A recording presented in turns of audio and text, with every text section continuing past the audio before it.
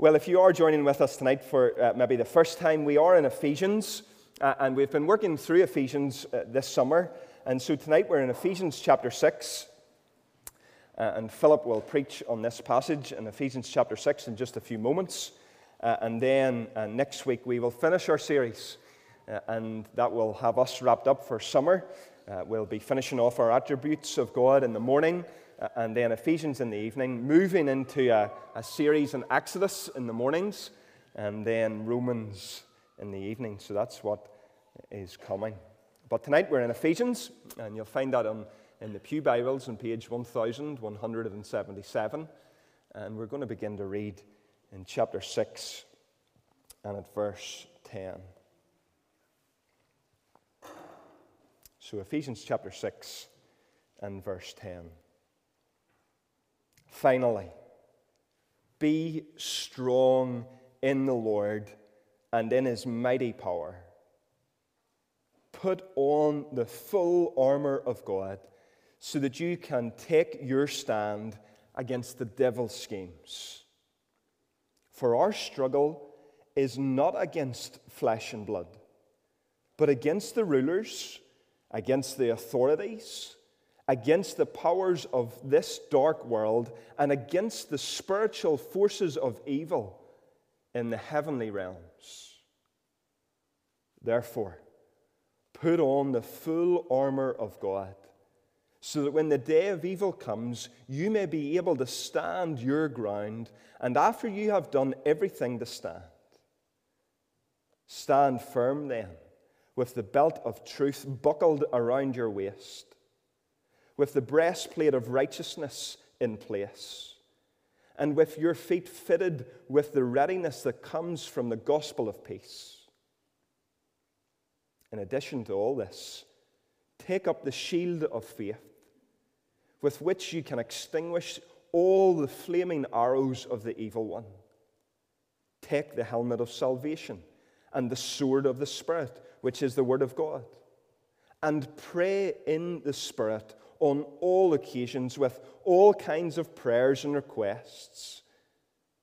With this in mind, be alert and always keep on praying for all the saints. Pray also for me, that whenever I open my mouth, words may be given me, so that I will fearlessly make known the mystery of the gospel, for which I am an ambassador in chains. Pray that I may declare it fearlessly as I should. Amen. And we thank God for his word to us.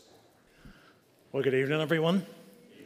It's great to be with you. Great to be down from the wilds of Donegal to worship with you. Thanks so much for your invitation. If you're ever to make your way up to the Inishowen 4, which I know always sounds a bit like a terrorist group that we're trying to free, if you're there any Sunday when I'm there, we start every Sunday with the same words. It's become a little bit of a pattern, a little bit of a habit that we've started with Jesus' words from the end of Matthew 11 as our call to worship. Wonderful words for us. Wonderful words for us because each one of us come here bruised, battered, broken, with all the baggage of the word. So as we come to open up God's word, hear these words of invitation. Jesus said, "Come to me. Come to me, all you who labor and are heavy laden, and I will give you rest.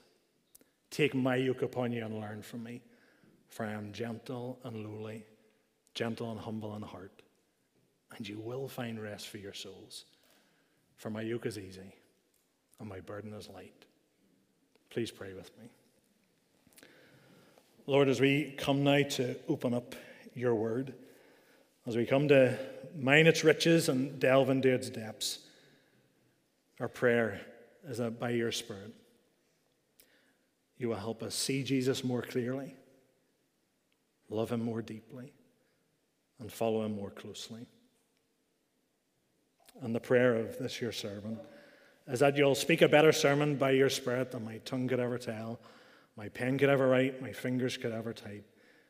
May these words from your servant speak to the hearts of us, your people, for our good and for your glory. And all of this we pray in your Son's name. Amen.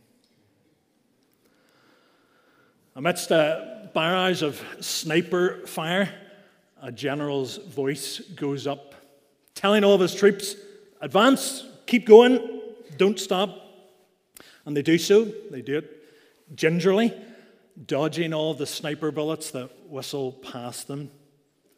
And the Major General, he laughs and he scoffs and he says, men dodging all this way just for sniper bullets, single bullets. What will you do when they open fire along the whole line? I'm ashamed of you. They couldn't hit an elephant from this distance. Moments later, a soldier walks in front of the general.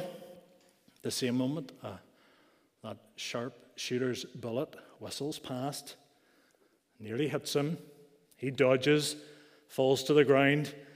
The general touches him gently with his boot and says, my man, I'm ashamed of you. Dodging that way. They couldn't hit an elephant at this distance. The soldier rose good-naturedly, saluted his general, said, General, I dodged a shell once, and if it hadn't, it would have taken my head off.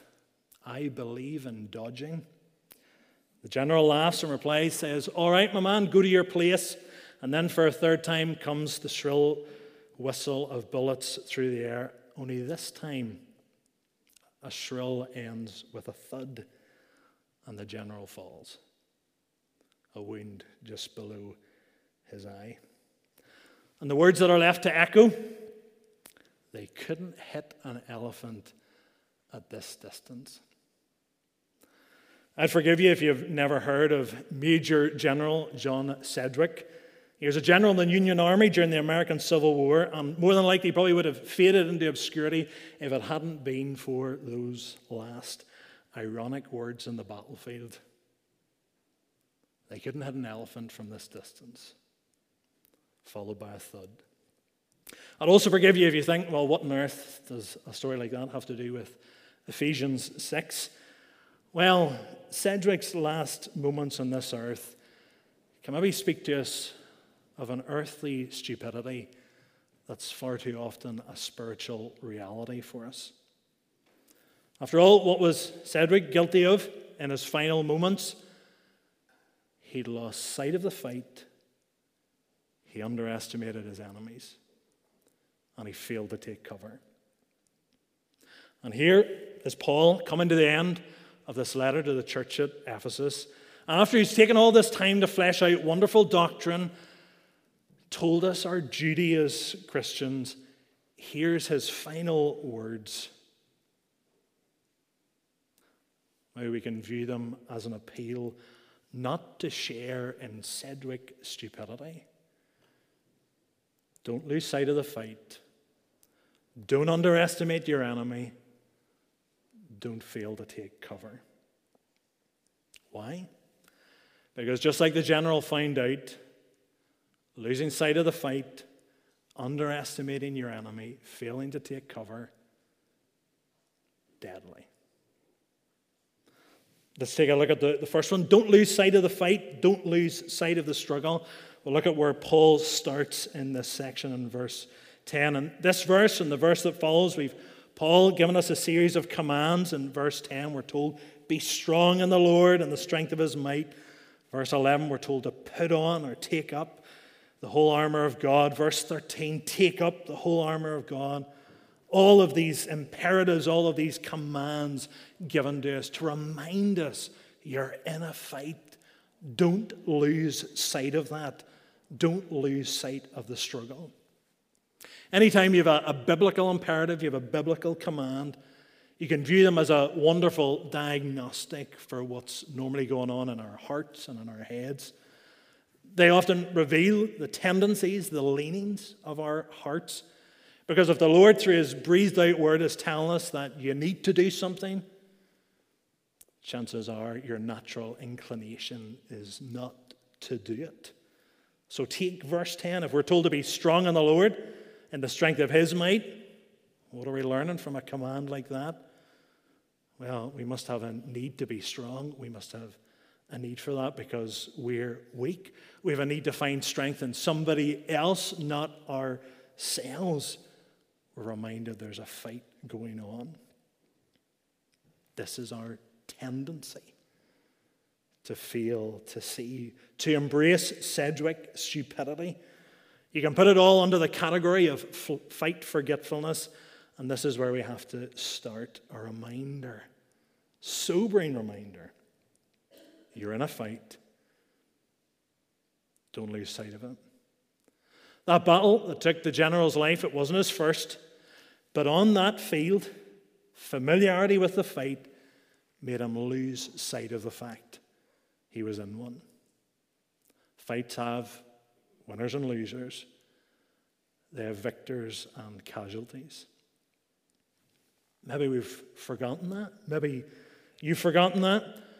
If you're standing on the battlefield, oblivious to the battle raging all around you with bullets whistling by, well, you and I both have to realize and recognize that no matter how far we've come, no matter how long we've walked with the Lord, no matter how many wounds and scars we might have, no matter how many bullets we've dodged already, no matter how many fights we've had, we need to remember the fight goes on. Maybe you've forgotten. Maybe you've been honestly, genuinely consumed with so many other fights. You're fighting on so many other fronts that you've forgotten about this spiritual warfare. It's part of our culture, maybe part of us being in the West, being so enlightened and educated, that we actually have this difficulty to grasp spiritual categories, to realize we're fighting, we're wrestling on a spiritual plane, that a war is raging, which we cannot see, but in which we are deeply and intimately involved. And here's Paul reminding us of it. Remind us that the fight isn't fought in the plane of your physical health or your wealth, though there can certainly be casualties and ammunition in the battle. This fight, this struggle that we're in, it's fought on the plains of our hearts, over our souls. Look at the end of verse 12 to see where Paul places some of the struggle here. In the heavenly places. It might be that tonight you need to realize that you haven't only lost sight of the struggle, but you've forgotten the field in which the fight is taking place. Spiritual warfare. We're engaged in a battle to stand against the schemes of the devil at the end of verse 11. We're not wrestling against flesh and blood, but against rulers, against authorities, against the cosmic powers over this present darkness, against the spiritual forces of evil in the heavenly places. And please recognize, as Paul says that, he's not diminishing the battles that you may be fighting on other fronts. There are struggles of health that might be consuming you, questions and anxieties about relationships and jobs and family and friends. Paul does not brush those things aside. He's no stranger to those realities. But look at what the man who has been stoned and beaten and shipwrecked says to us.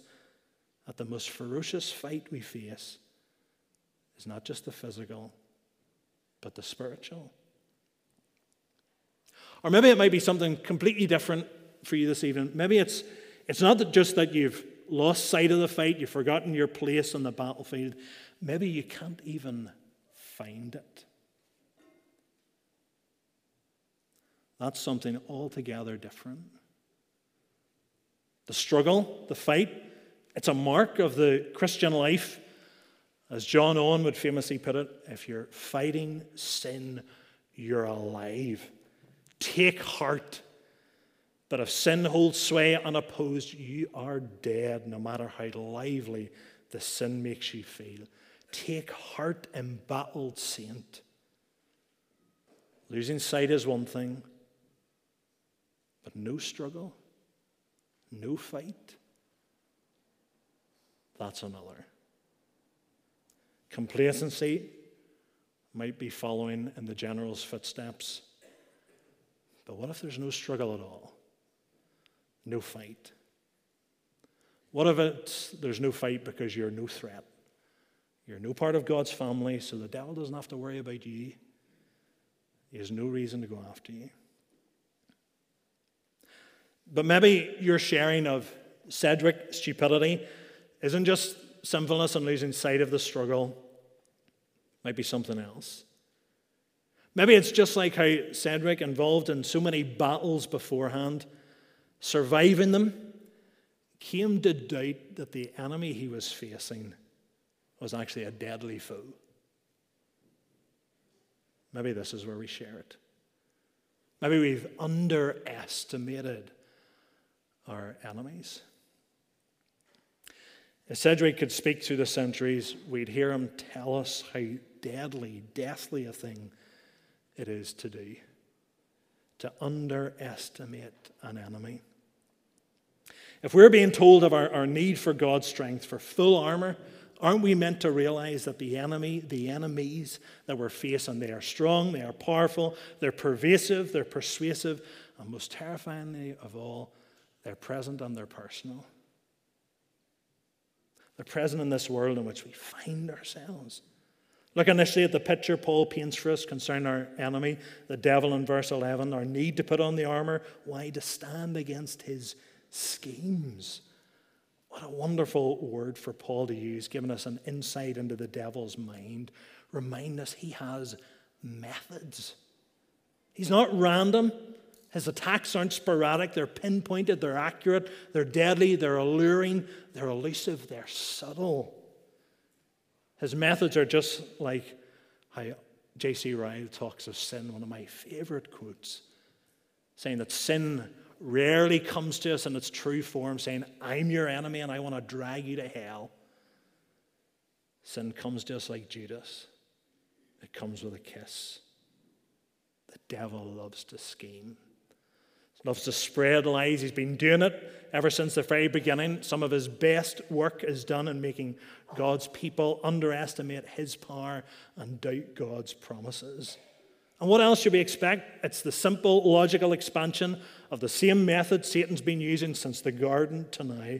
So wouldn't it make sense that he'd try to trip us up all through the same schemes and the same lies, repeating that slithering whisper to our hearts? Did God really say? Did God really say? Does God's word really say that I exist? Does God's word really say that I'm like a prowling lion waiting, trying to devour you? If the devil can make us doubt that, if he can make us underestimate him and his minions, won't we be vulnerable? Ignorance of the enemy, underestimating him and them, an open door to devious schemes. Paul doesn't only stop at the devil, he wants us to grasp how wide this is. We could spend so much more time delving into the details of the various things that he lists as this passage goes on. Plenty of interpretations put forward. I'm not going to go into that. If you want to talk about it afterwards, that's fine. But let me give you a word of caution. We want to see the fight. We don't want to underestimate our enemy. But we want to remember it's possible to move from practical disbelief in the devil to a preoccupation in him and his minions. And that's not what we want. We want perspective to see the powers that are at work, but we don't want to be preoccupied with them. Paul doesn't want us to underestimate them. He wants us to realize their power. He wants us to know it's personal. Really interesting thing in the word that Paul uses in verse 12. Struggle or wrestle, depending on your translation. It's a hand-to-hand combat term. Literal wrestling match. Two people locked in combat. I have to confess, despite all of the terrifying nature of everything else that we think about when we think about the devil and demons, his minions, the fact that it's personal scares me most of all. That they have this power to pinpoint and target. They have the power to hit the mark. I'm definitely an elephant that they won't miss in this. And they won't miss because what they want to get me to do, my heart already wants to do it. And if my heart wants to do that, well, then I need help. And if only Sedgwick had learned on that day that he'd followed in the footsteps of so many other generals before. If only he'd learned to follow in the footsteps of the soldier who dodged. If only he'd taken cover, the history of that day in his life would have been different. And here's where we need to learn a lesson. Take cover. Cover was there for Sedgwick, and cover's here for us. Do you see it? Look at it. Oh, our enemy's schemes may be powerful, they may be personal, but they have nothing on how powerful and personal the cover that we can have is. This is the power that Paul is calling us to stand in. And we stand in it not by just not losing sight of the Savior and his strength for a fight already won. Seeing the person. This is the person you get to come. Do not lose sight of him. Do not lose sight of the Savior and his strength for the fight that he's already won. Come and take cover. Don't we need it? Hasn't our great need of a power greater than ourselves been laid bare in all of this? Haven't we been confronted with our frailty in a fight? And here with Paul's words, aren't we told not only to stand, but how to stand? How is it possible to stand? If you take cover, if you take cover on someone else, it's possible to stand when you put on someone else's tried and tested and trustworthy armor. And look at whose armor this is. Throughout this section, doesn't Paul remind us of the one whose strength we stand in? Doesn't he say it consistently every time he talks about this armor? It is the whole armor of God in verse 11. And verse 13, it's the whole armor of God. This is God's armor. And the imagery that Paul's leaning into here from the Old Testament is the picture of the warrior king God from Isaiah 59, the warrior king God who comes to fight for his people because they have no one else, the one who comes to rescue them and bring salvation. But while in Isaiah's day they were looking forward to a battle to come, to a promise of deliverance and salvation and victory, what are we doing? We are looking back to a promise kept, a victory won, a salvation secured. We're looking back to a cross where our king, our warrior king, would give up his life and his enemies would face the crushing that was promised them. With that in view, when we think of our warrior king Jesus and putting on his armor, we're talking about armor that has been tried and tested. This armor has been in the fight.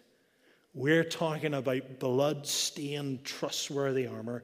We're talking about armor in which we can stand, face our enemies, remembering that they will not have forgotten the sight of the armor and the champion who wore it, the one who trampled their necks into the ground as he wrestled victory from them, the one who by his death will one day seal them in a tomb, the tomb they thought could hold him.